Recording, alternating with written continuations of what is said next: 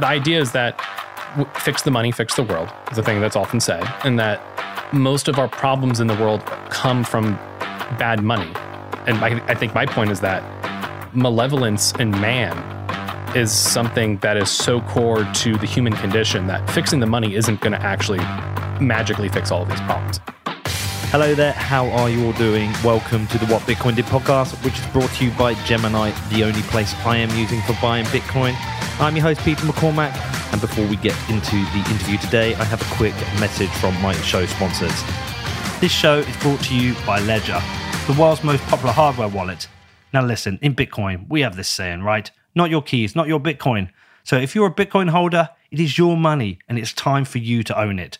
And if you're not storing your Bitcoin on a hardware wallet, then you are trusting somebody else.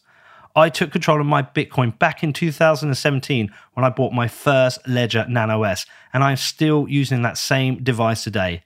Ledger is the smartest and easiest way for you to take control of your Bitcoin. Now, if you would like to find out more or purchase a hardware wallet from Ledger, then please head over to ledger.com, which is LEDGER.com. Next up, it is BlockFi. Now, BlockFi bridges the world of traditional finance and Bitcoin, empowering you for this future financial world. And for people in the US who own or are interested in owning Bitcoin or stacking more sats, then the BlockFi Rewards credit card provides the easiest way for you to earn Bitcoin. There are no fees to use this card, no annual fee, and no foreign transaction fees. And you can get 3.5% back in Bitcoin on all purchases in your first 3 months and then 1.5% back forever after. And also, for every dollar you spend over $50,000 annually, you can get 2% back in Bitcoin. Now, if you want to stack sats with BlockFi, then please head over to blockfi.com for more information and to find out the terms and conditions. This is blockfi.com, which is BLOCKFI.com. Next up, it's Casa. Whether you've just bought your first sats or you're a Bitcoin pro, you need to protect your investment. And the only person who should be in charge of your Bitcoin and your financial freedom is you. And securing your Bitcoin does not have to be difficult because Casa makes it so easy. Getting started is super simple. You just download the app, create an account, and enjoy a 30-day free trial. And if you need some assistance, it is just a click or phone call away. Casa has best-in-class customer support and free online resources to support you. There is no better time to upgrade your Bitcoin security and get total peace of mind. You can find out more at keys.casa, which is keys.casa. Also today, we have BCB Group.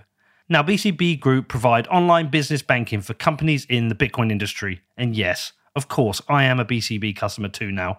Now, they heard about the difficulty I was having finding a new bank, and they understand Bitcoin. So when they reached out to me and said, Pete, you should move your account over to BCB Group, I was like, sure, sounds absolutely perfect for me. And I could not be happier with the service they have provided me. Now, BCB clients include major exchanges, market makers, funds, and miners active in the UK and Europe, but they are now expanding globally. They also have this amazing network called Blink, which facilitates instant free payments between BCB clients for all supported currencies. Now listen, I know some of you have also had trouble with your banking, and if you are looking for a banking provider who understands and supports Bitcoin companies rather than creating hurdles, then like me, you want to become a BCB customer. Now if you want to find out, please head over to bcbgroup.com/Peter, which is bcbgroup.com/Peter. How you doing, Rob? I'm doing well. How are you? Good. Just going to take a nice sip of my cool, refreshing Coca-Cola. What Bitcoin Did, brought to you by Coca-Cola. Brought to you by Coca-Cola. How you doing, man? I'm doing well. So, I've never used my red Pepe. No, you didn't. I've still got the thing. Good. What's it? The open The thing. open dime. I sweeped an open dime. Hodl's bet. Did it? How much support time did NVK give you to get that done? 0. Wow. I think I had 5 minutes from Matt Odell. Okay. I found one of his tutorials. The problem with the green wallet, there was like 2 different types of wallet you can do. Interesting. Yeah. But anyway, did it, man. So anyway, how you been? I'm proud of you. I'm doing well. You didn't think I could do it, did you? I had my doubts. Yeah, how you been? Good to see you again. I saw you last week. See you again today. Yeah, it's great to be in Austin. Oh man, it's you backed by popular demand as well. I'm shocked to hear that. Well, mainly Danny fanboys for you. I'll do fanboy for you. It's good to have a simp. Whoa. I feel like there are some evolving dialogues and conversation in Bitcoin which are going beyond what's traditionally been discussed over the last few years. I feel like there's a lot of different people coming in with newer conversations which are escaping the traditional niche of Bitcoin conversations. I know that because I'm doing some, Right. but I also know it by just going out and meeting with people. I'm hearing these different conversations, and I think you're recognizing that as well. Yeah, I would say so. And I think the change is part of Bitcoin's growth, right? As it goes from a very niche thing in the corner of the internet to something when I got in around 2013, 2014. It was a small group of very ideologically aligned people. But as Bitcoin continues its journey to being global money, you're going to have a larger and larger tent, which means you're going to have a shifting of the values of what makes up people who use Bitcoin, because it's fundamentally a neutral tool. Do you think this is going to create a situation where we have a fractured community who disagree on a number of fundamental issues, or do you see it as being a tool that can unite, or both, really? Necessarily, it's going to have fractures. And I think there's a difference between social consensus and the technological consensus, right? So Bitcoin has to be very intolerant to change if it's going to have global scale and adoption. You need to be able to have the man in the coma from 6 years ago wake up, go to his Bitcoin node, use his money, and he can't be on the latest day-to-day of whatever political or economic or larger discussion, philosophical discussion of Bitcoin, right? You need to have that level of scale to reach everyone. But at the same time, I think a lot of people in Bitcoin, since it's a neutral canvas, they project their personal values onto Bitcoin. And that's where you get the social fracturing, where people believe Bitcoin should only be used in certain ways. You know, Bitcoin should maybe only be like with oil and gas mining versus the conversations you had with Troy about, you know, ESG, like in appealing to those values. Those are all things that are outside core consensus. And I think there needs to be a clear line between, if you're trying to promote a contentious hard fork of Bitcoin, you're trying to change the rules, you are an outcast. But everything else, as long as you agree not to change the rules, you should be part of the larger tent of what Bitcoin is. Yeah, interesting. And do you think with that, the discussions end up becoming not Bitcoin discussions? Because like there are discussions which have a Bitcoin bent to them, or certain cohorts seem to attach themselves to a certain set of opinions. But if Bitcoin gets big enough, Bitcoin isn't the subject that you discuss, and it just becomes different cohorts. Yeah, it's interesting. I think this is a point that I've been thinking of. You are not Bitcoin, right? You individually as a person are not Bitcoin. Bitcoin, the network, is this large, decentralized, many nodes, geographically distributed across the entire world, very strong and safe. You individually, though, don't have those properties.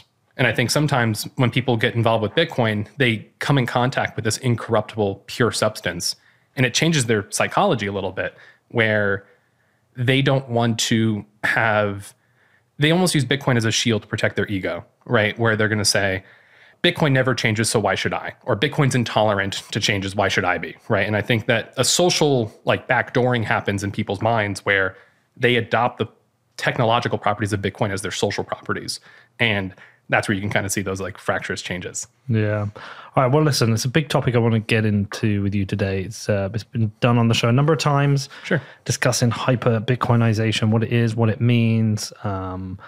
I first came across the term, I think in about 2017, Nakamoto Institute, read it. Daniel Krawitz. Yeah. Rest in peace. Yeah. Well, some people won't know who he is, and you might think you mean something else there. Oh, no. He's he left the rules of Bitcoin, so Yeah. he's outside the tent now. It's a really strange one. I don't understand why that happened. No. But anyway, I read it. I was like, yeah, no, that's not going to happen. Bitcoin's just like digital money and Right. be used by a few nerds and some companies maybe. But now it's like there's a bit more of a reality to it. We've had a year where Bitcoin has an angle to every major news story, whether it's Ukraine, Russia, COVID, truckers, El Salvador, inflation. There is a Bitcoin angle to everything. It continues to grow. Where are we at? 48,000. Lots of new people coming in. The idea of hyper-Bitcoinization, depending on how you define it, is becoming a bit more of a reality. It's like, okay, this could happen, depending on its definition, but it could happen. But that leads to some more bigger questions and bigger ideas. What does that mean for governance? What does that mean for other forms of money? So I want to get into this because I'm not entirely convinced by some of the other narratives people have. I'm not entirely convinced that Bitcoin eliminates all forms of money, all forms of government. I have some reservations or nerves around the implications of the hyper-Bitcoinization other people have. So there's a lot to get into here. Sure. And Danny said, you've got to talk about this with Rob. So for you, just as like a baseline starting point, what does hyper-Bitcoinization mean for you? What is it? Very strictly, Bitcoin gaining adoption as a global money. That's it. Everything beyond that are, I think, a lot of interpretations from our own personal values of what it looks like to us. And that's why you have these conflicting visions of what hyper-Bitcoinization means. And I think taking a step back, what does it actually, like, what does Bitcoin do? It fixes the Cantillon effect, the printing of money where some people are greatly benefited over others, right? It, has a great ability to maybe help the energy grid. It has a great way to maybe kick off global innovation where the energy grid, one being a great example of it, it has certain properties as a result of it, but it doesn't fix core human malevolence, right? And I think in a hyper-Bitcoinized world, we all have to realize that it's very easy to port your wealth into Bitcoin. And just because your wealth is stored in Bitcoin doesn't confer any sort of larger moral properties beyond it. As we say, like, Bitcoin is for enemies, because if it wasn't for enemies, you couldn't let your friends use it, in the sense that it has to be actually neutral. Because the moment you start bringing a moral layer into who can use Bitcoin, how can they use Bitcoin, that's a double-edged sword that's going to be used against you. So keeping it very high level, it's just Bitcoin gaining adoption. And this, what you're saying, like, it's intersecting with all these stories around the world. That is part of hyper-Bitcoinization. It's no longer a niche thing. It's being used by other people in different ways. Is hyper-Bitcoinization a process, or is it something that can happen and you can say, oh, hyper-Bitcoinization happened here and we're now post-hyper-Bitcoinization? Interesting. It's definitely a journey, but I think often when people talk about it, they talk about the final destination. And I was making this joke with American HODL. A lot of Bitcoiners view hyper-Bitcoinization as their own version of heaven because it's whatever you want it to be, right? And in the same way, there's also the idea of like Bitcoin rapture, where like one day all of the good Bitcoiners will go to hyper-Bitcoinization and all of the no-coiners will just, be left for eternal damnation, right? It gets this, like, when you have conversations with people, it takes on this very weird moral element, which I don't think necessarily applies to reality. Putin was talking about taking oil imports in Bitcoin because he wants to get around the US dollar because of the sanctions. I don't think Putin is a good person. He's going to use Bitcoin anyway, right? A lot of scammers, the OneCoin fiasco, a lot of ill-gotten wealth was ported into Bitcoin. Tezos has 20,000 Bitcoin. They really haven't done much with it, and it's basically an ICO, and they're all using Bitcoin. And I think we have to all be honest about what does the reality look like in a hyper-Bitcoinized world where it's not going to have this moral judgment layer that many people apply to it. If you talk about hyper-Bitcoinization being Bitcoin becoming global money, how do we know when we're there? Because in many ways, it is global money already. People are using it globally. There's liquidity in every country in the world. You can send it to anyone in the world. So, like, what is the point? Maybe like preferential tax status, where buying and selling Bitcoin doesn't have capital gains associated with it, right? Being able to not be penalized to spend with Bitcoin, to have a tax complication on the other side of it, I think would be a very big piece of that. More international trade just being settled in Bitcoin. Today, it's something where people port it to store wealth. Some people use it for medium of exchange, but you usually have to be deep in the technical weeds or a very passionate Bitcoiner using the Lightning Network, which is all amazing stuff. And it's building out the future infrastructure for tomorrow, but it's not really being globally applied at scale. I think there's 4,000 Bitcoin on the Lightning Network today. On public channels, there's probably more in hidden channels and private channels, but like that's not, it technically is there from a 0 to 1. It technically exists, but we're trying to get to the larger scale of adoption. I still don't know what that actually means. Like, because for me, the assumption, like, I have personally hyper-Bitcoinized, right? Yes. I have, because I consider any considerable purchase through a Bitcoin lens. And I consider my long-term financial planning through a Bitcoin lens. But like for that to be something like people talk about like a Bitcoin standard, does it get to the point where the majority of people are trying to settle in Bitcoin? Is that what we're trying to get to? Because I'm still not clear. I would say that would be the goal. Me personally as well. I view like my unit of account and my spending decisions through the lens of Bitcoin, right? But it's an individual person's journey. And it, with 7 billion people on the planet, it's going to take a lot of time to bring people along on that journey. So you and I may already be on the other side of what that looks like, but there's a large group of people, a lot of money on the outside looking in. So I think it's just a process that takes time, ultimately. And also, I think it's a process that is going to be messy and bloody and dangerous. And it doesn't fill me with huge amounts of joy. It's nice when there's a little bump in the Bitcoin price, but the idea of the collapse of currencies, which can lead to the collapse of nations, which can lead to the collapse of economies to get us to a Bitcoin world, that transition feels kind of scary. Yeah, so there's almost like two branches in how this could actually go down, right? Just thinking about it. You could have that dystopian view where for Bitcoin to rise, other things must fail.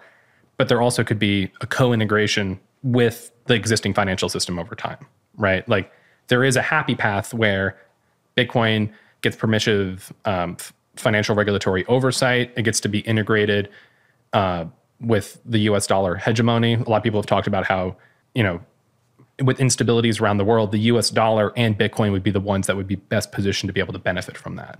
As the US dollar being the global reserve currency, you could have it go in such a way where the US dollar gets strengthened because Bitcoin strengthens, and there's a lot of Bitcoin in the United States, and it could be used as kind of a financial rail to dollarize the rest of the world. So I always I'm fundamentally an optimist, but I'm also a realist in the sense of making sure, I'm doing my small part to not let, hell come to earth. But how, this is what we're to talk about. Yeah. Like, how does hell come to earth? What are the risks of this? So the risks of basically Bitcoin gaining prominence because everything else collapses? Yeah, I mean, and because there's two ways to look at it. Everything could collapse, and we're lucky we have Bitcoin, as that's a lifeboat for some people and a better financial system. But there is also the fact that Bitcoin could lead to the collapse of other things, currencies and economies, because we have the speculative attack, etc. So chicken and egg. Well, I wouldn't think it's fair to say that Bitcoin causes the collapse. I think it provides an escape valve for people that are being taken advantage of. But speculators could accelerate crashes. I mean, they're basically front running the future that they see coming, right? Of course. Right. And the question then is like, if it's fundamentally the weakness of the dollar system and the unfair nature of the dollar system that brings people to Bitcoin. If we had a functioning US dollar that didn't have uncontrolled money printing, very discretionary to politicians, Bitcoin would have less of an actual threat vector, right? I think that was it Saifedean that said that one of the best ways to actually kill Bitcoin is have a stable US dollar and cooperative politicians, but that's never going to happen, right? So it's unfair to put the blame at Bitcoin's feet if it's fundamentally a failure of politicians and institutions to be able to step in and help out, right? Yeah, so I'm not putting it at Bitcoin's feet. Mm-hmm. What I'm saying is once you go through a transitionary period, you could see an acceleration from it. Yeah, gradually then suddenly. Yeah. And that's the bit, like, I don't think any of us know how this all happens, how this plays out, what the impact is. And I don't really think we know where you can apportion blame for this, because it feels like a very complicated crossover. But at the same time, when it happens, we don't know what the financial makeup of the world will be. A lot of Bitcoin's held in America. Does suddenly America come out of this much stronger than other nations? Are there small nations that took too long to adopt it and they're fundamentally weaker? Does their entire economy collapse? These are the things I don't even know where to start thinking about it. Yeah, because fundamentally, if you're thinking it right now, like the price of fertilizer spiking, right? And Seen people that. are talking about possible famines and shortages because with the conflict in Russia and Ukraine, that's kind of the breadbasket of the world. And if they're in war right now, they can't be planting. And I think the tragedy in some ways is that the poorest countries in the world and the poorest people in the world are the ones that are going to be most adversely affected. Because while the US dollar is still working, while we still have wealth and control in supply chains and logistics, we're going to be able to get food. It may be more expensive. So you're right. It's like a lot of people didn't do anything wrong to have the bad things happen to them. And it's a tough thing to reconcile and understand. For me personally, I think the conversations around Bitcoin and bringing people to the other side into that lifeboat, it's an individual person's journey, usually in person. Social doesn't really quite scale to have like good, authentic conversations. So it's me personally. It's a term I came up with.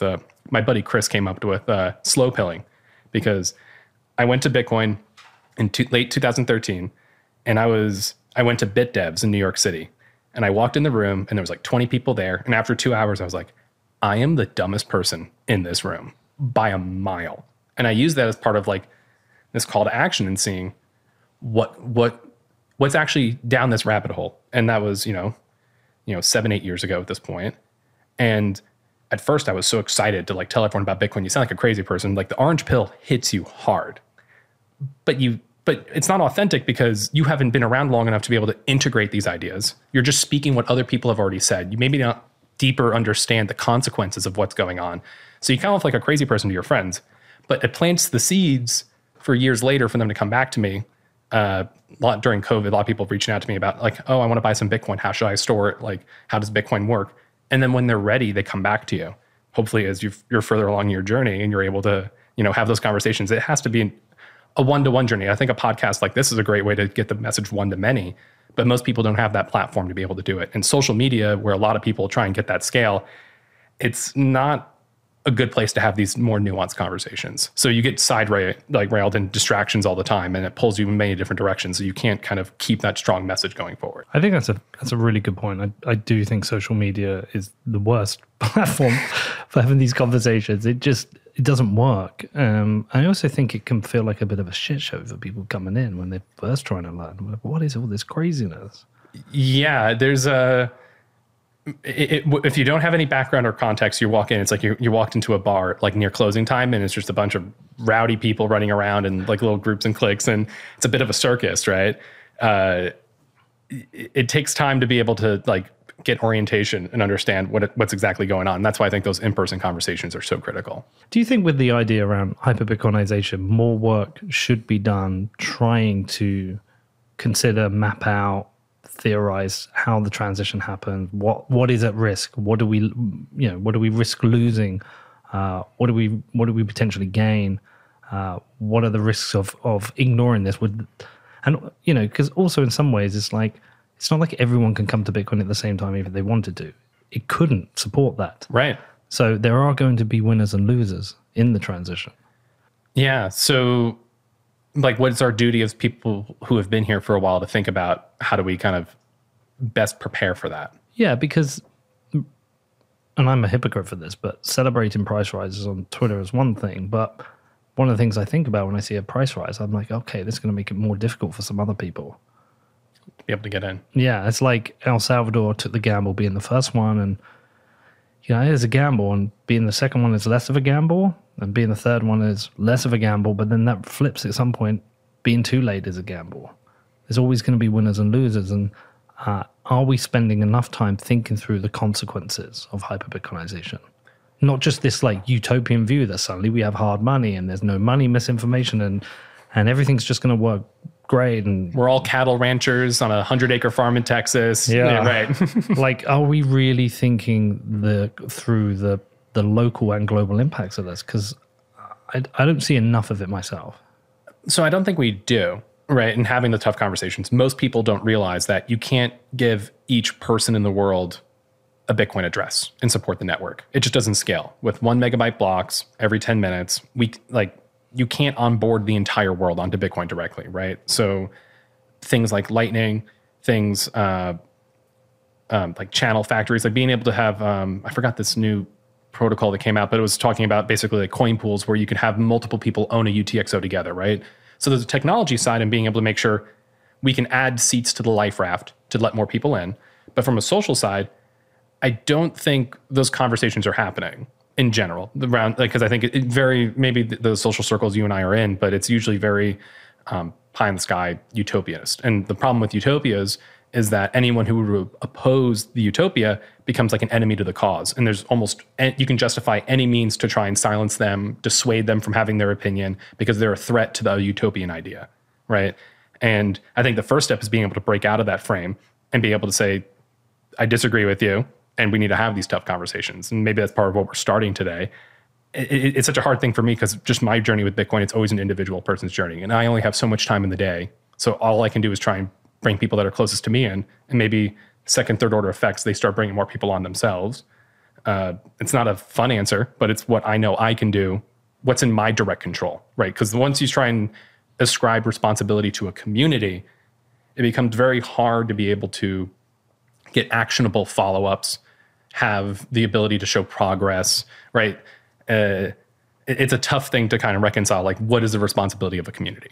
Well, so I have the personal journey you have, but I also have this collective journey where I have a bunch of listeners who are going on that with me, who want to hear certain things. And as a collective group of people, they don't agree on what they want to hear about. Sure. You go into the YouTube comments, they disagree on some guests and then agree on others, and they fight and argue. But I'm trying to take a group of people on a collective journey to understand the technology, how it works, how it's going to impact their life, how it's going to impact mining. So I have to go on that collective journey. Therefore, for me, I do have to think through the consequences, because it's important as a group of people, we understand these consequences. Well, like, what are we really saying with hyper-Bitcoinization? What is it we're really bringing? What are the consequences of this? So for me, it is. And I think we should have these tough conversations. Yeah, I think you have a unique position with your platform and your podcast to be able to bring that outward, right? And you're bringing people along that group journey. And I think just having those dialogues and going to where it's uncomfortable, because usually if people are, Let's go there. well, let's do it. Where do you want to start? Well, what is the utopia? Well, the utopia is this idea that not only is the money fixed, right? But it's all a level of like wish fulfillment for each person you talk to about like what it's like, kind of like your fantasy of what you're going to do with your Bitcoin wealth in the future, right? And I think a lot of people want to like this extreme decadence of live in a big mansion, have like, you know, a bunch of cars, and which like that's obviously fun. You want to have toys to play with to reward yourself for your wealth, but you're almost kind of neglecting greater responsibility back to your community, right? But that's a personal utopia. That's Sure. not a societal utopia. Well, I think most people view hyper-Bitcoinization as maybe their personal utopia, but the idea is that fix the money, fix the world is the Yeah. thing that's often said, and that most of our problems in the world come from bad money. And I think my point is that malevolence in man is something that is so core to the human condition that fixing the money isn't going to actually magically fix all of these problems. It may reduce the incentives to do so, right? But it's not going to actually fix everything. Like there probably still will be war, conflict. The one quote I wrote down before coming here, I started reading Alexander Solzhenitsyn's Gulag Archipelago. I got this from Jordan Peterson. The very quick line, though, is the dividing line between good and evil cuts through the heart of every human being. And who is willing to destroy a piece of their own heart? And I think the idea that just because the idea that you have good money, you're going to absolve man of sin is just a very, it's a lot of hubris, right? It's almost like that was written for today, right? Exactly. After the show, I'm going to tell you about why that's highly relevant. Okay. I can't talk about it Not a during the show. But it's super interesting because we were discussing something. There's a situation whereby there's a decision that needs to be made, and it's a decision whereby there is a ethical reason to lie that might have implications, but it leads to a strong, a better position economically. Okay. And we were discussing it hypothetically. What would you do in this scenario? And yeah, we don't all agree. Jeremy's very much along the truth is the most important thing, and Sure. deal with the consequences. And you know, me and Danny have been debating, well, whether if you there's an ethical lie, it's a white lie, maybe that's the right decision. but it would chip away at the soul to make that decision. I'm sorry, I'm It being is. so candid. I just we can't talk about it on the show. No, we can talk. This can just become, just cut off the cameras. We'll make this a therapy session. We can keep it going.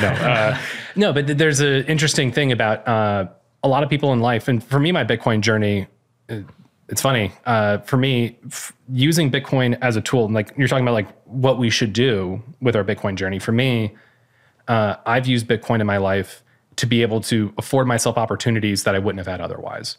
Being able to quit my job, go back to school, follow my passions, like going down the programming data science rabbit hole. And because it's something that really called out to me, but I wouldn't have had the permission structure otherwise. So I very quickly sold some Bitcoin very happily to be able to offer those opportunities to me because it made me a better person. And I was following like my inner calling, right? So this was the idea I was thinking about coming into here was like the idea of the hero's journey in Bitcoin, right? The hero's journey is a very archetypical story. Yep. Star Wars, Matrix, The Hobbit. You can look at a bunch of them, right? But you live in the ordinary world, right? That's kind of the pre-Bitcoin's part of the journey.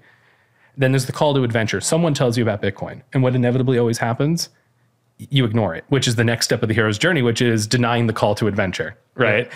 And then from there, you finally meet a mentor, which I think in sometimes is like something like this podcast or Twitter or a book, right? You may not have an individual one-on-one relationship with them, but you find a mentor to take you through that journey of what does it mean to use Bitcoin? How do you secure your Bitcoin? How do you use a node, right? Like it's a very complicated thing to take the first full step into Bitcoin that you need someone to kind of coach you through that journey. And then ultimately you cross the threshold, you go into that world of trying to integrate Bitcoin more into your life. And there's a bunch of tests along the way to be able to understand what that looks like. And the goal ultimately is that you get, the idea is the abyss. You get to the bottom, like you're in a period of deep chaos, but you rise out of the challenge and you come back home and you return to the ordinary world and you share that treasure with the community, right? And I think that's for me personally, like my journey with Bitcoin is being able to use Bitcoin as a tool, the one that pulled me onto this like call to like learn more about myself, follow my passions, but to also be able to come back and return that knowledge and share it with others and share the treasure. And I'm wearing your Real Bedford shirt today, but I think that's a very, like on a lighthearted way, that's a great example, right? Because like it was a little bit of wish fulfillment because when you were a kid, you wanted to start the football club, but you were able to take Bitcoin in a fun way and bring the treasure back to the community, right? Like it's one way of expressing that progress in that relationship with you and Bitcoin is that it starts out as this weird thing. For me personally, when I first started using Bitcoin, I was using it to play poker because it was a way in the United States, they banned not online poker, but the bank transfers to and from poker websites. And the first thing I was like, well, Bitcoin's not bank transfers. And right, start playing poker. Bitcoin hasn't changed. But for me now, it's my mission in life is to get to the end of it and hand over my private keys to my kids. Very, very different.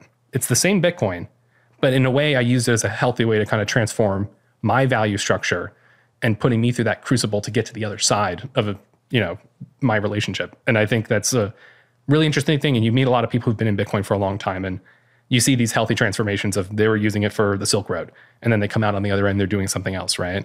I think that's part of what hyper-Bitcoinization looks like is going through this hero's journey and also being able to have it kind of make you a better person and having it be this grounding force. This is another Jordan Peterson thing of like chaos versus order. And for me, having something like Bitcoin that I have high confidence it will always exist and that it'll be there for my kids allows me to function and orientate my life in a certain way that I have deep trust that Bitcoin will exist. And I have that as a foundation for my own personal exploration in life. Why do you have that such strong belief? That Bitcoin will be around? Yeah. Right. So from the ability of the ways that it could be destroyed is ECDSA, like the cryptographic signatures break, or SHA-256 breaks. Everything else will be really inconvenient, but it won't actually destroy Bitcoin. And it's one of these things where I can, keep my private keys locked away for 10, 15 years. And as long as some miners out there continuing to mine, it's so resilient. You need so little effort to be able to keep the network alive from a sense of like global wide attack. And it's every day that Bitcoin's around, it's more likely that it's going to be around tomorrow and so on, like the Lindy effect. So it's one of these things where maybe that's a bad proposition to think that. Maybe it's a faulty assumption. I haven't encountered a threat model yet that's actually scared me to the point where I think that's not going to happen. But it's also why, it's not the only value in my life. I have my family, I have my wife. There's a lot of other things outside of Bitcoin that I'm grounded to, and I use Bitcoin as a tool to achieve those ends. What about this collective utopia about the absolute huge benefits to society by being on a Bitcoin standard? As you said, Bitcoin fixes this. Are we perpetuating a myth? Are we being overly optimistic? Or people saying that being overly optimistic? Are we imagining a world we've got no idea what actually it will be, and we don't know the actual impact? It's almost like if Bitcoin. So maybe the only other time besides Bitcoin would be the internet, where we started something that can't be shut off. And it's kind of like a train barreling down 100 miles an hour, just going really fast. And if you're on top of the train and you're strapped to it, like because you're using Bitcoin, you have deep conviction in it, the only comforting thing maybe you can say is, it's taken us to heaven, right? Because it's like a coping mechanism, because you're somewhat powerless, because if you can't change Bitcoin directly, you have to kind of like hope for the best. So when we're talking about like I forgot your exact question, but we're talking about this larger thing. I think it's a bit of a story, I think, also to inspire us, because these stories have been around for, sub Bitcoin $1,000, right? So it's also a powerful rallying cry, because as the price goes up, it's showing a manifestation that our worldview is winning, right? So it's kind of becomes this thing where we all have confidence in it, because if you've been around long enough, you've seen a lot of chaos and turmoil, and seeing your worldview proven has this one. It's like it's an exhilarating thing, because everyone's telling you you're wrong. You end up being right. It also for some people, I think they use that mental model of I'm always right as a way to maybe have bad social relationships, because they have extreme arrogance, because they were right about Bitcoin. They believe they were right about everything else, right? Well, that's something we discussed with Junseth earlier. Oh, did you? Yeah, we got into that quite deep. It's a tough act to follow. Well, perhaps one of the better things is to look at the trade-offs. Then, what are the good things that will come out of it, but what are the potential risks? So one of the things, let's talk about a risk. This is one that won't be popular. I don't mind paying tax. I think I pay too much tax.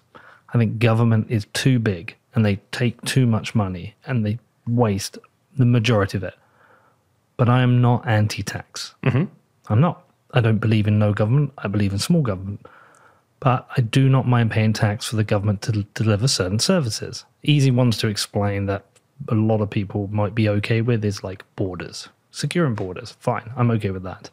I'm okay with paying tax for the roads, even though I know the roads will be fine anyway. I'm okay paying tax for socialized healthcare. I want to pay that. I want other people to be able to get healthcare. I do. That is part of who I am. Now, this in certain camps would put me as a lefty. Actually, no, in the UK, I'm still a conservative, because I want smaller government and I want lower tax, but I still want a health service, okay? But I'm okay with tax. But there is a potential scenario where people imagine in Bitcoin, you can't collect tax. And therefore, what do you lose in terms of social stability, where we live in a world where everything is no government, everything is voluntary. We have no support structures for the vulnerable in society. We have no support structures for those who are out of work, things like that. Do we know, will that lead to a net better world or a net worse world? Does it ghettoize parts of a country? Does it lead to a haves and haves not? That is something that I'm not entirely comfortable with. I'll take it one step further. Yeah. I don't think this will happen, but I don't think it's impossible, where in a world where Bitcoin wins, you're going to have almost like a sort of like neo-feudalism, where you have all of the people who got into Bitcoin have a bunch of wealth, and then you're going to have a massive gap in the class structure. I don't think that's likely to happen, but if you're talking about, it's hard to confiscate, you have this very strong money that everyone goes to. The people who are first movers are going to have disproportionate advantages. And like a Pareto distribution, it'll be 20% of the people have 80% of the Bitcoin, right? Or some rough equivalent. You don't remove hierarchies just because there's Bitcoin, right? humans are naturally hierarchical creatures. They're always going to self-organize in a way where you're going to find people who are better than others. You're going to have competition. You're not going to be able to break that. And on the part of taxes, it's funny because this is a conversation I get into all the time about like not paying taxes and, you know, less like smaller government. I'm ideologically on the side of, I think there's a lot that can be getting to a smaller government before we get to the really hard questions on healthcare or being able to have conversations around like border security, right? For me, this is just my personal like belief is that there is a role for a government and that my mission is to try and find common ground on things that we can use to like make it smaller. And I think that's a very pragmatic way of going about it. It's funny because when I first got into Bitcoin, I was probably more on the ANCAP side.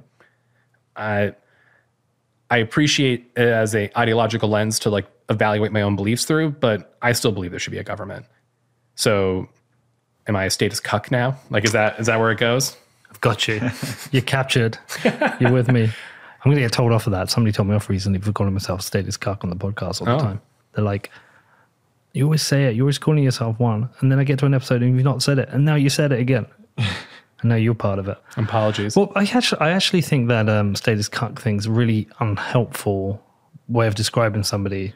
I think it puts again out a binary argument. Yeah. It's either you believe no government or you're a cuck. And I'm just thinking, I think it's intellectually weak. And for that person, they've removed themselves from what is a really practical discussion.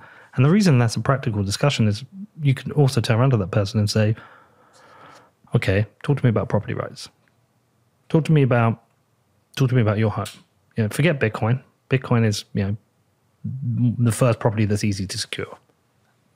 Outside of everyone else and very difficult to confiscate.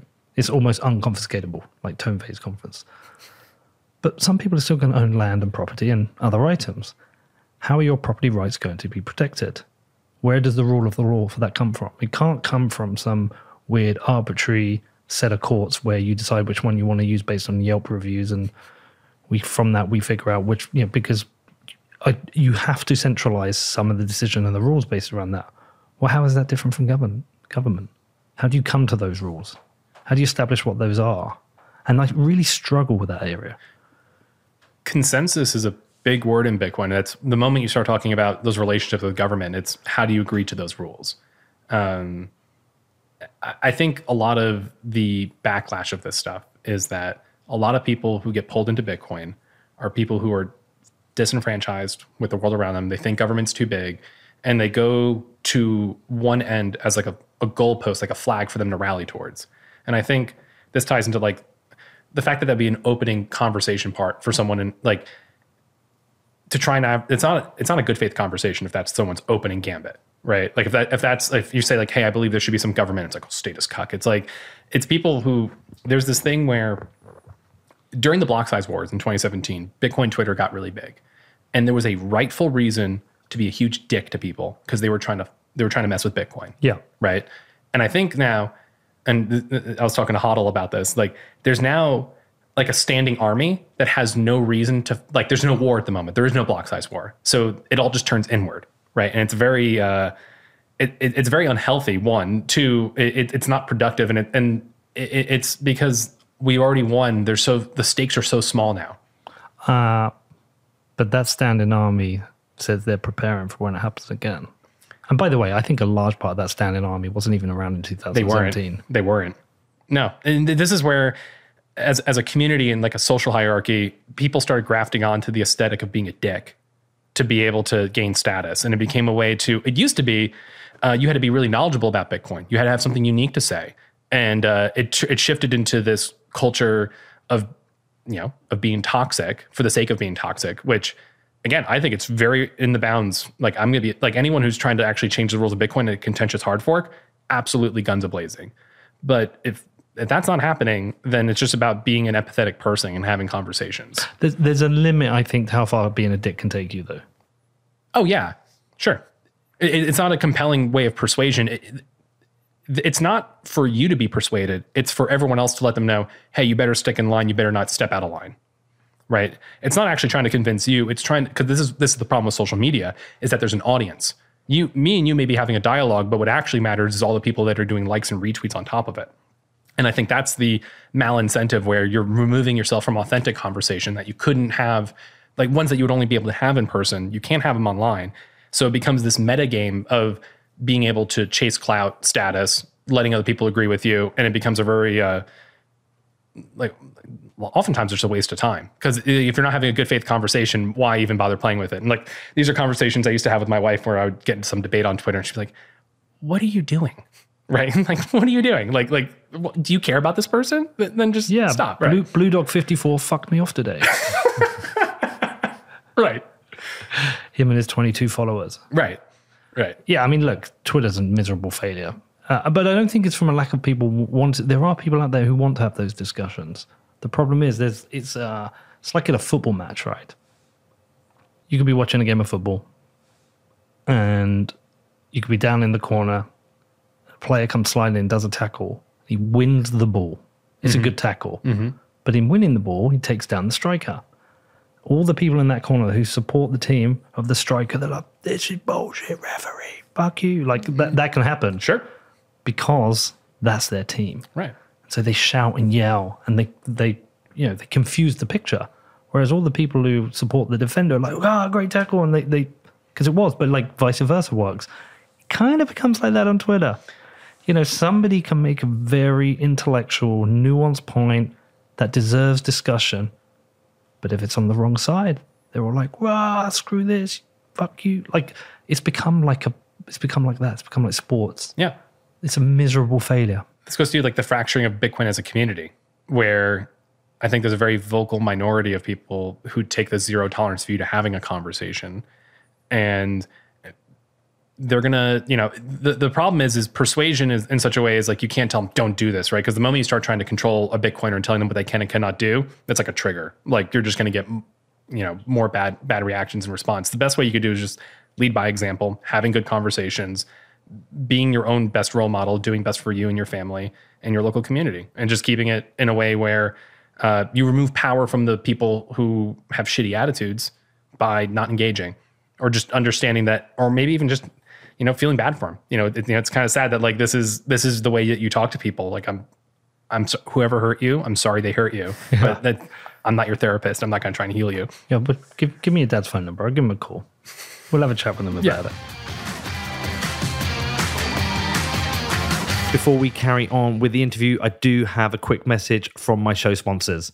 This show is brought to you by Level. Now, as the world migrates from traditional walled garden financial rails to Bitcoin, Level has rebuilt its Bitcoin trading app to become the first full-suite Bitcoin banking app.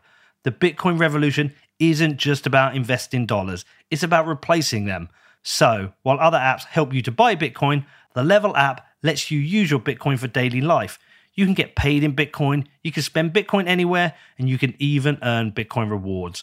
All of this is alongside a traditional fiat account, so you can manage your Bitcoin alongside your traditional currencies. Now, Level are reserving 500 beta slots for WBD listeners ready to go all in and bank in Bitcoin. If you want to find out more, head over to level.co/WBD, which is lvl.co/WBD for info and early access. Next up, it's sportsbet.io, the very best place for online gaming because they're badasses and they accept Bitcoin. Now, we are over halfway through the season. Liverpool have just picked up their first trophy. Tottenham are struggling as ever. This season is going as planned. But how's it going to finish? Do you know how it's going to finish? Will Liverpool win the title? Will they snatch it away from City? Who's going to win the league? Who's going to win the Champions League? Who knows? Well, anyway, if you want to take a bet, sportsbet.io has got you covered. And not just with football. They cover tennis, motorsports, US sports, they even cover esports. And for new customers, there's always a range of promotions available. So if you want to find out more, please head over to sportsbet.io/promotions. That is sportsbet.io/promotions. Next up, it is Compass Mining.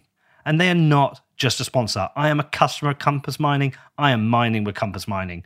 Now, I've been doing this for about, 4 months now, and I've mined over half a Bitcoin with them. It's pretty cool. It's very cool, actually. I love the fact that I'm back mining, and I also love the way Compass does this. They've made mining accessible to everyone And as a Bitcoiner, I'm happy to be supporting the decentralized growth of the hash rate. It was so easy to get onboarded, and now anyone can mine Bitcoin. You just pick your machines, choose your hosting facility, and they do all the rest of the work for you. Now, if you are interested in mining, or if you want to find out more, then please head over to compassmining.io. That is COMPASSMINING.io. Also today we have Gemini, who I am using exclusively for buying and selling Bitcoin. And even though they've been with me for a year, I have not sold a single sat with Gemini. I'm only buying. I'm a hodler, but I have been buying Bitcoin with them. Not only have I been buying the dips through Gemini, but I also set up my DCA with twice monthly buys of Bitcoin, and I'm yet to see a better or easier interface for buying Bitcoin. With a streamlined trading view, you have access to all the tools you need to understand Bitcoin and start investing, all through one clear, attractive interface. And Gemini are now running a special offer for listeners of What Bitcoin Did. All you need to do is head over to gemini.com/WBD, and new customers will get $20 in Bitcoin when they trade $100 or more on Gemini. If you want to find out more, please head over to gemini.com/WBD, which is GEMINI.com/WBD. Just sorry, circling back to the point though. Yeah. It's that impact on society. So one of the memes I'm not a fan of, and some people might say, look, it's just a meme, but I'm not a fan of the Citadel meme. Okay. And the reason I'm not a fan of the Citadel meme, it makes me think of elites. Yep. It makes me consider a group of elites who, within the current structure of society, have managed to build themselves in a position where they can go into the Citadel and recruit people maybe outside of the Citadel to come in and do work, who get banished at the end of the day out of the Citadel because they can't afford to be there. I think it creates this haves and have-nots. And I'm of the belief that the society functions and coordinates by how it protects vulnerable people in society. And that does require some form of taxation. I don't want a lot, but some form of taxation and some form of protection for the vulnerable in society, whether that is through laws and regulations for civil rights and equality, or whether that is some kind of protection for people if they're without work and they need to be able to feed their family and survive. I think when you take that away, you look at the societies that don't have that, they're ghettoized, they collapse. When you have a breakdown of the rule of law, the weakest in society become the most vulnerable. You have an increase in violence and rape and murder and theft. And I think we've been very lucky to live in a Western liberal democracy. We've built this up. Now, don't get me wrong, it's fucked at the moment. It's completely failing. But I think for my majority of my life, the 43 years I've had, I've been very lucky to grow up in one of those. The idea of burning that all down to live in a citadel seems to me a net loss. And my worry with Bitcoin is that maybe that's one of the outputs of hyper-Bitcoinization. We get that kind of world. Well, this goes back to humans being naturally hierarchical creatures. So you opt out of the fiat game and you enter the Bitcoin game. And since you're here early, you get to put yourself near the top of the structure, right? And that's where the Citadel thing comes in. You get to have your own castle. Your feudal thing. Yeah, the feudal thing, right? Because that's an extension of the Citadel meme, is that you're going to have these fiefdoms of different castles of Bitcoin lords, and it doesn't fundamentally address, like you said, to like community problems. For me, like this is the moment there's. I'm trying to think through this. You have this balance of centralization and decentralization, and the government on one end, and this Bitcoin vision on the other end. For me, you want to have, this is where I go back to, like, I want to have some level of government to be able to have that rough structure for rule of law and order. My personal bent is probably someone more of a communitarian, and going back to the hero's journey. Communitarian. Well, I've never even heard that word. Oh, just like focusing on local, like communities, like local government as opposed to federal government, right? Where you have the most impact, control, and people, right? You have your own social and friend network of people who are around you. And for me, like being able to focus on the things that I can control. Because I think there's this problem where when you outsource things to government, it becomes a group problem, and diffusal of responsibility leads to inaction. Yeah. Right. And inefficiencies. Inefficiencies too, yeah. But some things have to be inefficient, and that's okay. Those are the trade-offs for living in a society. For me, like the idea, like if we're going to do wish fulfillment, if I had a Citadel, I'd probably be someone who would do a lot of local care of the community, not because I'm being compelled to, but because I would like to help those around me, because I do think that communities are judged by how those who are least well off are being taken care of. Because I think that's a really fair rubric of, anyone can make it, but what happens if you don't, right? And that's kind of a judgment on the quality of that society. I think it's a really fair point. Yeah. Let's talk about more of a benefit then. Let's talk about having, like, we had Jeff Booth on and we discussed the misinformation in fiat money and how that distorts society and leads to malinvestment. How do you think that improves under a Bitcoin standard? So Bitcoin has this unique property where every time you make a financial calculation in Bitcoin, if you miscalculate, there's no refunds. The money does not come back to you. And I think in a fiat game where you have bailouts and crony capitalism and favors being cut, people can just keep misspending money. And there's always another print around the corner to be able to help you out, right? And this is where you don't actually get a market feedback loop of taking in new information, integrating it, getting feedback from the market of how successful you are, if you always have someone who's just going to walk in and buy or subsidize your business. So in a Bitcoin world, you're going to be able to have an ability to make your economic calculations, and those who generate value are going to accrue more Bitcoin, and those who can't generate as much value are going to have less. And this is where, in a fully functioning capitalist system, ideally, you're going to have a world where people who are able to generate a lot of wealth and value, like just take someone today, like a Jeff Bezos, Amazon has fundamentally changed all of our relationships with how we interact with commerce. That's benefited a lot of individuals. There are costs to that. I know you were trying to quit Amazon for a month. How did that go? Do you know, I never actually started it just because I hadn't got round to it. But no, I do want to do it. It's more of a case of I've been traveling pretty much nonstop. Sure. I barely used it because I've been traveling. Right. So it's not a proper test even. I mean, if I went in, I probably haven't put an order in a month, but I'm here. So I literally haven't had a chance. Right. The real test is when I go home and I don't use it. And that's going to be the real test. And maybe I'm wrong to do that. Maybe innovation is something we have to accept, and Amazon is like a natural output of technological innovation. Personally, if I'm as somebody who, like you, prefers the local community, I should just be making an effort to put my money into local, smaller businesses. I am going to look at it. It would be an interesting test, but I assume I will fail. Yeah, I think Amazon Net is a positive for society. Like, I understand that, it's kind of like when the car was invented, people who were doing horseshoe repairs and making carriages lost out. But that's the creative destruction of capitalism. You're going to have to necessarily have progress. Typewriters stopped being used because computers were invented, right? The change in and of itself is not a moral judgment. You have to be conscious of being able to separate out. There will always be disruption and labor disallocate, being dislodged because they no longer have a job.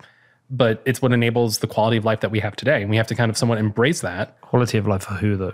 Well, this is the market as a distribution function. It's for whatever everyone decides, because you choose to spend your money on Amazon. So everyone who's choosing to spend their money on Amazon is making a decision saying Amazon's bettering my life. I think there's an interesting interplay with class, though.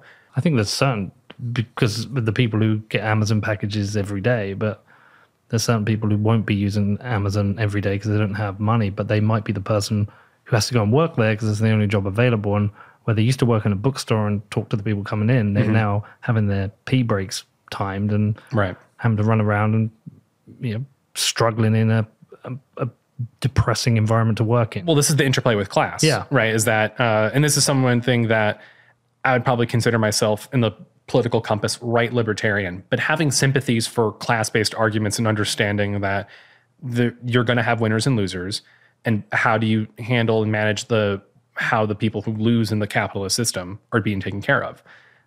It's also this funny thing too, where I'm not sure if you remember, I was here in the US when all of the coal miners were getting put out of work because there was a lot of new energy being put up. And the idea is we're going to make them learn how to code.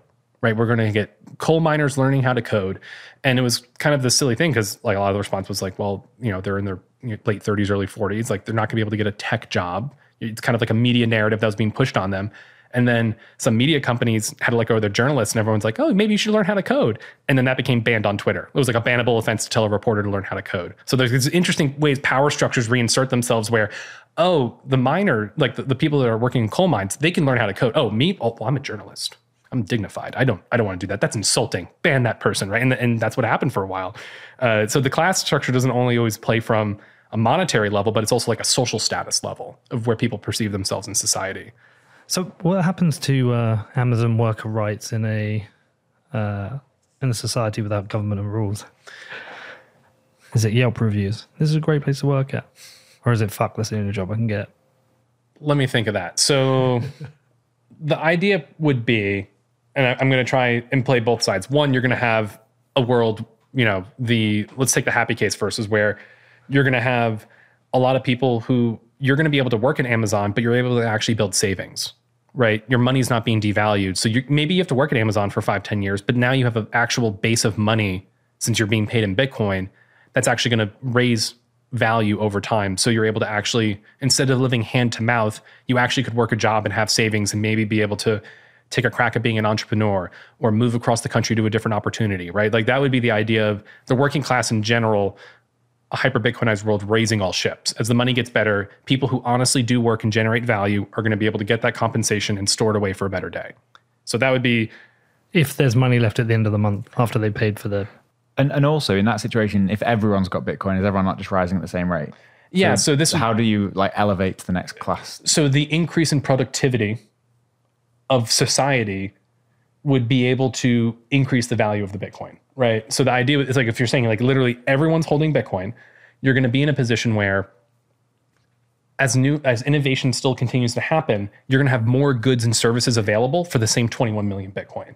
So you're going to have more opportunity and more wealth out there, but the same 21 million Bitcoin's value continues to go up. Mm-hmm. It's not going to be orders of magnitude, right? But as an Amazon worker, if you're trying to get out of the factory, whatever it is, and move on to sort of the next step of your life. Mm-hmm. Like if everyone's wealth accrues at the same time, like how do you take that step? Like Bitcoin doesn't give you a leg up if it's giving everyone a leg up at the same time. Well, not everyone's going to have the same rate of savings, right? Some people and this goes back to the idea of Bitcoin doesn't change the core, just like drives a man. Like you're going to have people who are going to spend it on shiny objects. There'll still be some level of consumerism, and people who don't save are going to have less opportunity. But Amazon won't be subject to minimum wage rates, so likely the compensation for working at Amazon will drop, but and also at the same time conditions will also likely drop, and they won't have to run adverts in cinemas before someone watches a film telling you all the great perks and things at Amazon, and perhaps at the end of the month they still not got enough money left, or they have to work 2 jobs. So this goes to a world with no full anarcho-capitalism. Yeah. So the idea would, on the counterbalance, be that you'd be able to get jobs at another company, or you'd be able to find work elsewhere to be able to, not have to go to Amazon, because people are going to be competing for labor. If there's enough jobs available. If there's not enough jobs available, so you're saying like there's only one game in town and Amazon's the only company? That is the case in some places, pretty much. Sure. Like when a Walmart comes to a small town, can be the biggest recruiter. And then, we have had towns where industries have died and there's people just massively out of work. So if Amazon wasn't there, what are they doing for work? Well, some of them don't go back to work. Some of them, retire, rely on government support. Mm-hmm. There's different. So would we just see a natural migration of people because there's no government support? Maybe you've got no family, you have to move and find work.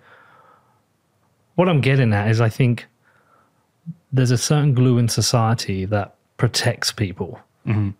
And I fear we lose that. Now, don't get me wrong, I think it's gone too far sometimes, and there are incentives for some people not to work or maybe to have children. And I get that.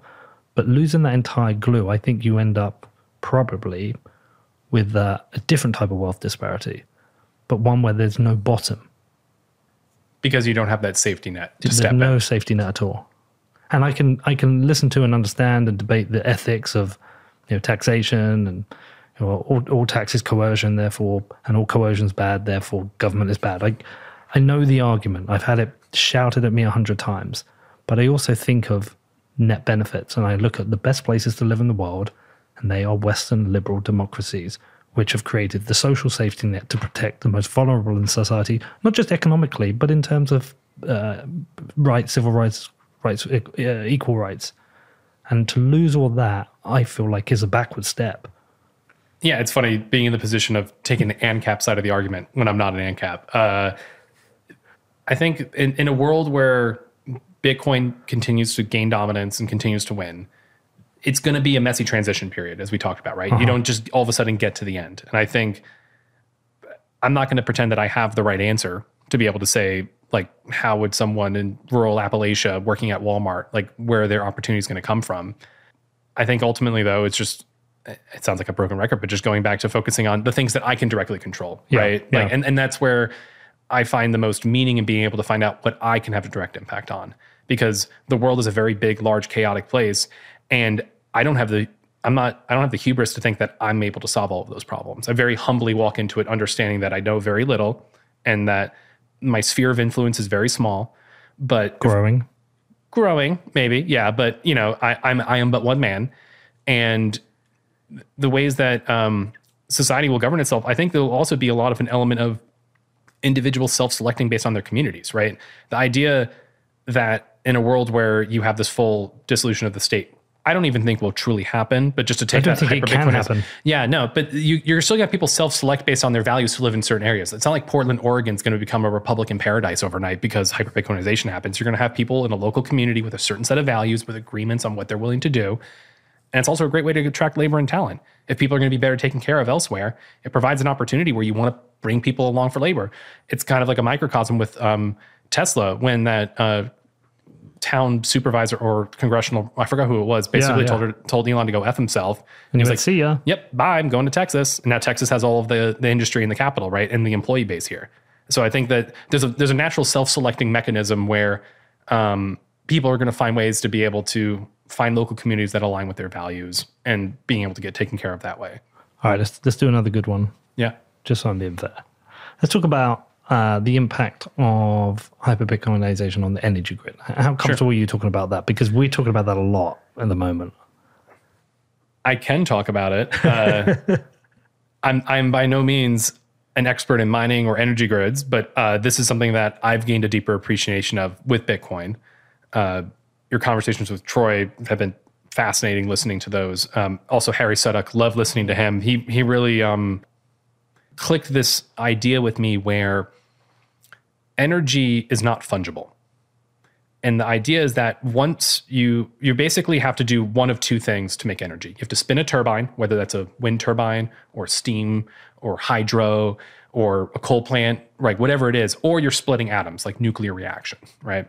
But once that energy is created, it has a very short timeline to be able to actually get used somewhere. Battery technology is not at a place today where you can have a bunch of energy generated and you can hold it for a week or two while you wait for the time to use it. So because of that, the energy grid base load of what people are using every single day, you need to be able to provide that and link it to homes. And you're going to have excess energy. And using something like Bitcoin, that's going to be able to come in as a buyer first and last resort, that no electron will get wasted. You're spending the carbon footprint anyway to generate the electricity. It's use it or lose it. And Bitcoin can come in and be able to better monetize energy infrastructure. Additionally, I think most people don't understand this. Transmission, I think it's somewhere north of 30% of all energy in the United States when it gets generated, gets lost on the way from the power plant to your home. And it requires very complicated infrastructure of high voltage lines. You've probably seen them like out near highways and stuff where you see them just going for miles and miles, these really tall like metal structures like with thick power lines. Like that's because it's the only way you're able to actually get energy from point A to point B with minimal loss. And then you have to go to a substation to be able to step down from high voltage to regular voltage. And that's where that's the last mile to get it to your house, right? And Bitcoin provides this amazing opportunity to, it's so funny because I feel like I'm just going to grok everything that Troy was saying, but like you have like this advanced echelon team on the frontiers of energy. So energy can be isolated and stranded in such ways where if no one's using it and it's just sitting there being wasted, you might as well have Bitcoin come in, which can help boost your infrastructure to be able to provide a better baseload energy grid for more stable energy. And that's fundamentally something where prosperity and wealth comes from energy consumption. We usually don't want to tell people to spend less energy, like use less energy, maybe recycle, but it's very uncomfortable to say, well, as humans, we're very, in the Western liberal world, like we're very used to being able to have power on whenever you want. You use that outlet right there, it'll work instantly. There's no waiting, warming up period. We don't have brownouts where the power goes out for a bit because there's too much energy being used. And being able to have Bitcoin come in as a monetary incentive to monetize the energy grid provides us to be able to build out more robust energy grid, be able to subsidize and pay for renewable energy, which has a lot of problems where if you have solar panels, it's a sunny day, there's a lot of sun, it's way too much sun that can actually be used locally, so you just waste a bunch of energy. So you actually can help out the margins for renewable energies by having Bitcoin come in as a mining source to generate income to offset all of those surpluses. And then when there's an energy shortage, you're able to come in and you're able to say, okay, miners, you need to shut down right now because we have like the ice storms in Texas. We need to be able to shut these down so we can get the power where it needs to go. And I think that's a really beautiful thing about unintended consequence. I actually, phenomenal, isn't yeah, it? it's incredible. Yeah. I think Hal Finney, I saw this tweet. I'd never seen this tweet before. It was a week after his running Bitcoin tweet. And he said, thinking about Bitcoin and reducing CO2 emissions. Talk about a man ahead of his time. Dude, so get up my Twitter feed. I'll show you something kind of interesting. Yeah. So I've kind of come off Twitter. I'm literally using it to retweet the show. And I saw that as well. I think I saw it with Troy. So if you scroll down, look, I'm not. Oh, you just retweeted it? Yeah, I just retweeted it. I'm not engaging in any debates on Twitter anymore. Yeah. Just can't be bothered. But I will retweet stuff. That's Signal interesting. boost. Yeah. And I saw this as well, thinking about how to reduce CO2 emissions from a widespread Bitcoin implementation. January 27th, 2009. Bitcoin was 3 weeks old. It's truly incredible. Like to see this tweet, I was like, what? What? Yeah. I'd never seen that tweet before. I saw it either last night or this morning. Yeah. Yeah, incredible. But this is, and I think just a lot of people who are very passionate about helping the environment because they identify a problem that's happening, maybe they don't deeper understand how energy grids work. And I think Bitcoin's this really amazing opportunity to educate people how energy grids work and explain how it's a bit of a judo move. Actually, Bitcoin helps. It's not a hindrance.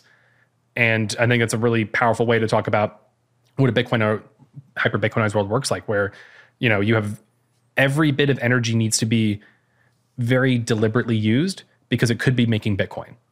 And then it makes people much more kind of like how we financially view Bitcoin as this check of I view all my financial decisions through Bitcoin. All of your energy decisions start being viewed through the lens of Bitcoin. So you don't want to waste energy.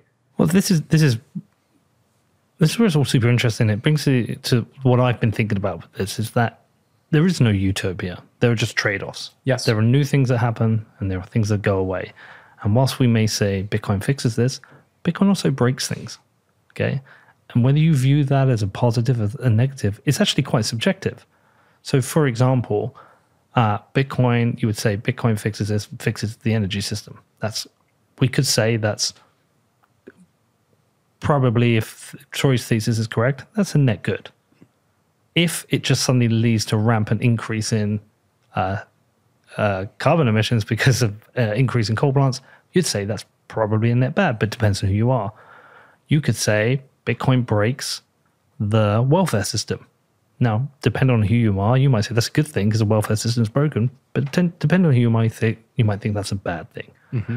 And I just think we have all these trade-offs that are starting to come with Bitcoin that we really have to think about, because there's the theoretical side of hyper-Bitcoinization, and then there's hyper-Bitcoinization happening and the actual impact it's going to have on individuals, companies, and society.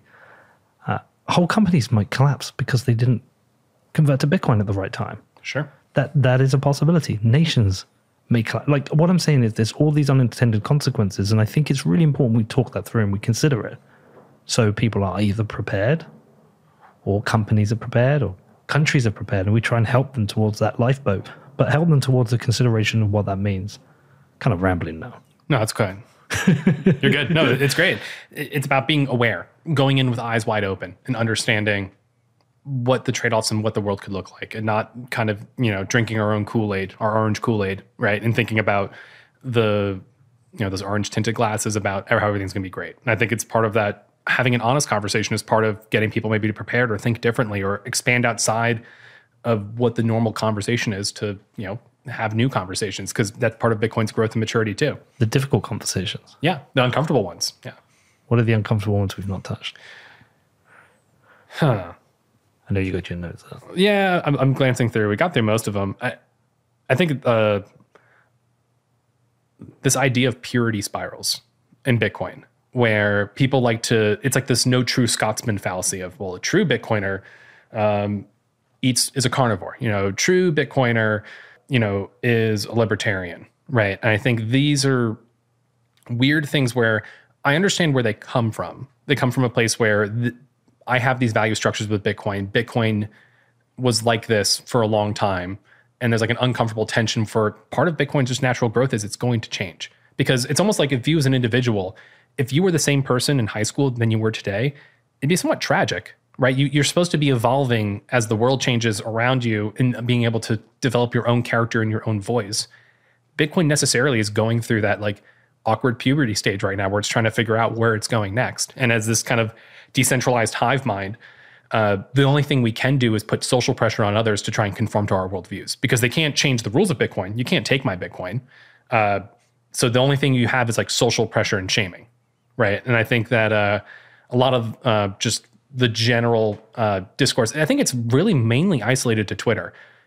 I tease Reddit because I go to Reddit and I started with Reddit back in 2013, 2014 for Bitcoin. And I feel like just like the larger Reddit culture intersected there now. So it's Redditors talking about Bitcoin, not people who are very serious about or put a lot of thought into Bitcoin talking about it. Are there enough people that makes it matter? Yeah. I mean, you'll get like, it's just part of its growth process where it used to be the place where I always went to for Bitcoin information, but over time you lose the signal from the noise. And I think it's just the will to live.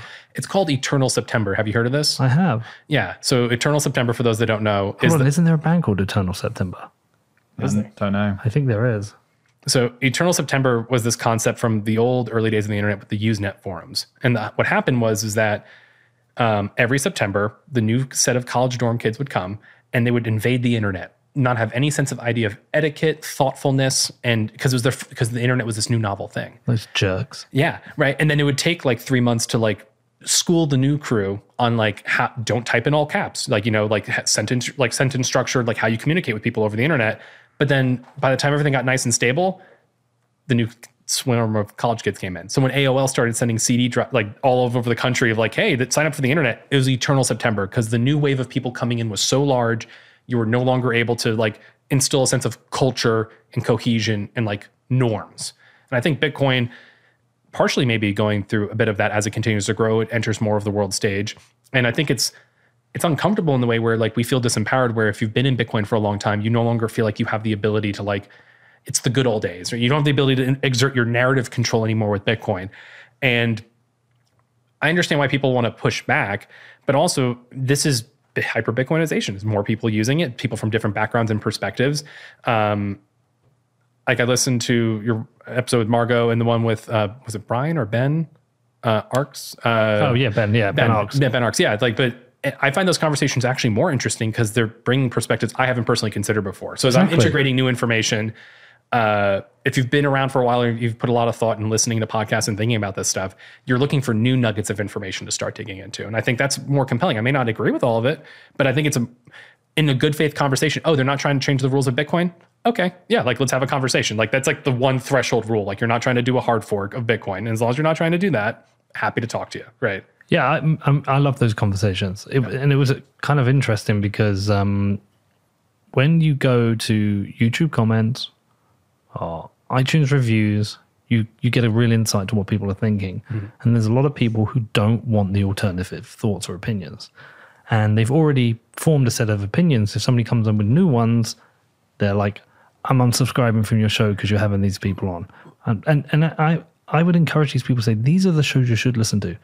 If you're a libertarian, don't go and listen to a show about libertarian Bitcoin. Go and listen to a show from a left-wing Bitcoiner. Yeah. See where they're coming from. Try and empathize with them. This goes back to my point about people use Bitcoin, I think, as a shield for their ego. Yeah. Because it reinforces behaviors that they identify as themselves and they view themselves as Bitcoin. So Bitcoin can't be different than what they are because it's an attack on their own self-identity. And I think that's something that we should genuinely be very cautious of and making sure that Bitcoin as a tool can make us better people and not making us reinforce our shitty behaviors. Well, that was Rogan said recently, you should not be your ideas. Right.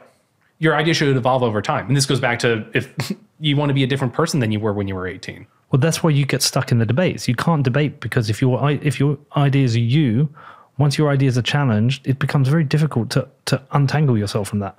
Especially if you gain a reputation for having ideas, right? Then your ideas become part of your social clout and status. And this is, I'm actually kind of happy I'm kind of under the radar. I'm not, I'm on Twitter. I'll talk with people on Clubhouse all the time, but I give myself the permission structure to change and update my beliefs because at the end of the day, if I didn't have that set of beliefs, I wouldn't have been the person who went to BitDevs in 2014 and realized, hey, maybe something's different here. Let me go learn about this, right? You have to embrace that journey. Well, and listen, look, Bitcoin isn't libertarian anyway. It's libertarians, a group of libertarians found it, but also there's a group of left-wingers who've now found Bitcoin. There's a group of conservatives that found Bitcoin. There's a group of moderates that found Bitcoin, and they have genuine use for it. Yeah. Bitcoin is anarchy in the sense that no one's in control. Like no one's able to, like there isn't like a board meeting that decides the next rules changes of Bitcoin, right? It's a very slow process to integrate new changes. It took Taproot 4 years, right? And that was something that everyone mostly agreed on. So the larger umbrella is anarchy.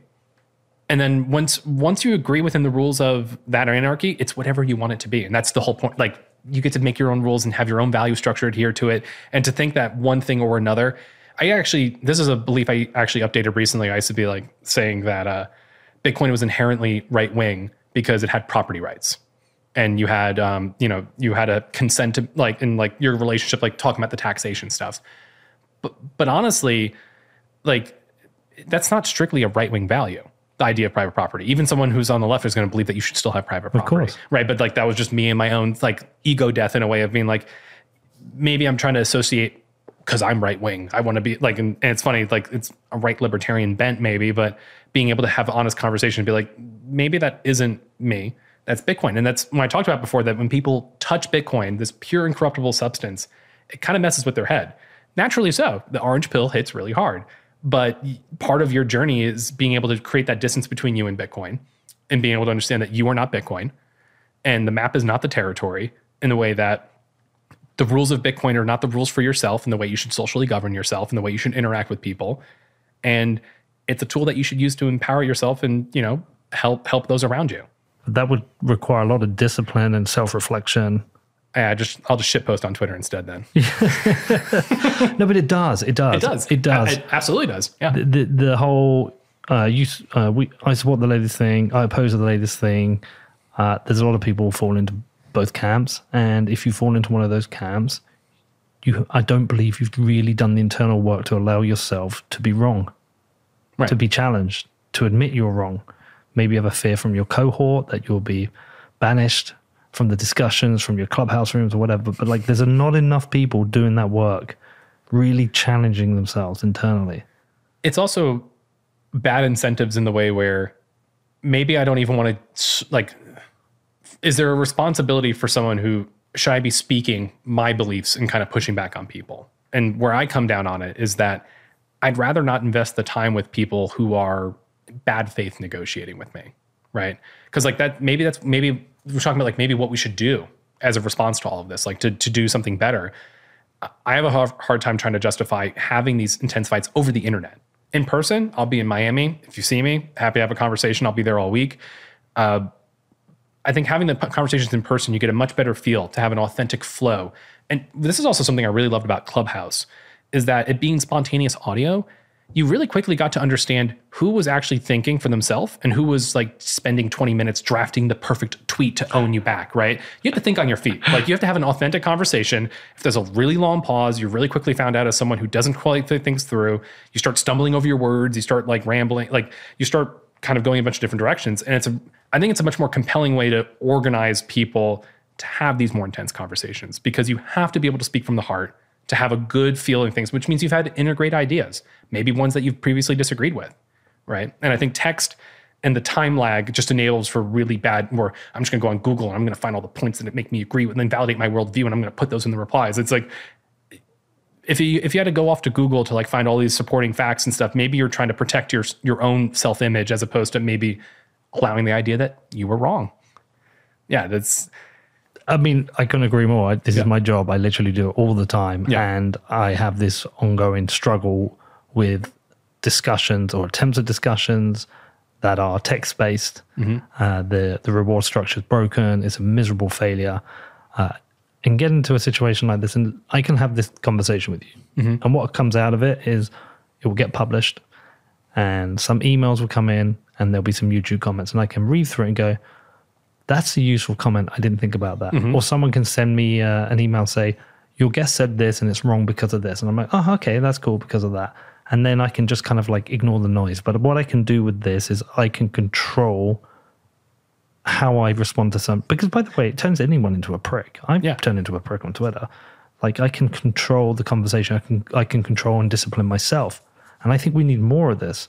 I mean, wouldn't it be great on Twitter if you're having an argument with somebody on it, like you could just, after like 2 replies, you just press a button, you get on a Zoom call. The conversation will go very differently. I think that's it's something I'm surprised I haven't seen with Twitter Spaces, where it actually happened with Preston Pysh and Mark Cuban. They were fighting about Bitcoin back and forth, and it's like the equivalent of the meet me outside after class. So Preston just opened up a Twitter space calling Mark Cuban out. And I was actually in that room and I was talking to Mark Cuban. Like, you were there too, right? That's right. And we were talking for a while, but what was funny was I'm surprised that didn't happen more. To be able to go to a signal, like a conversation channel that's higher bandwidth, there's like audio, having more information you can exchange. I thought you would start seeing more of that with Twitter Spaces, where you have a text fight and then you're like, okay, let's have a deeper conversation. Like you said, like click one button and be on a Zoom call, maybe, right? There's more empathy in person to person. Absolutely. Yeah. I think it's not only more empathy, but I'm actually able to, what's important about the empathy is rather than me speaking from a pulpit of these are my beliefs, I get to understand what do you value and like trying to triangulate where my beliefs and your beliefs intersect and we can have a compelling conversation as opposed to reading from a script, which is much less interesting. But again, that requires discipline and maturity. Yeah. And this is where I ultimately defer to not trying to, the idea of casting pearls at swine. It's an old biblical thing, but the idea being that like you almost devalue the wisdom if you try and give it to people who are ungrateful for it, right? So maybe the best way is just to opt out. And maybe that's why Twitter's become a circus, is that all the adults left and now we're just in an insane asylum all locked in with each other. It is a fucking insane asylum. We watched a film last night. Have you seen Darren Aronofsky's Mother? No. Do you know who Darren Aronofsky is? I don't. He did Requiem for a Dream, Noah, Black Swan. Okay. Yeah. Yeah, so Mother, I'm not going to tell you what it's about. But if you do watch it, which I'd encourage, just because it's so weird and mental, just imagine it as Twitter. That film is Twitter. Okay. That was Jeremy's observation last night. I'd recommend that. Well, listen, man, this is great to talk about with you. You know I love talking to you. And Danny loves having you on the show. And you'll always have a home here if you want to talk to me about something.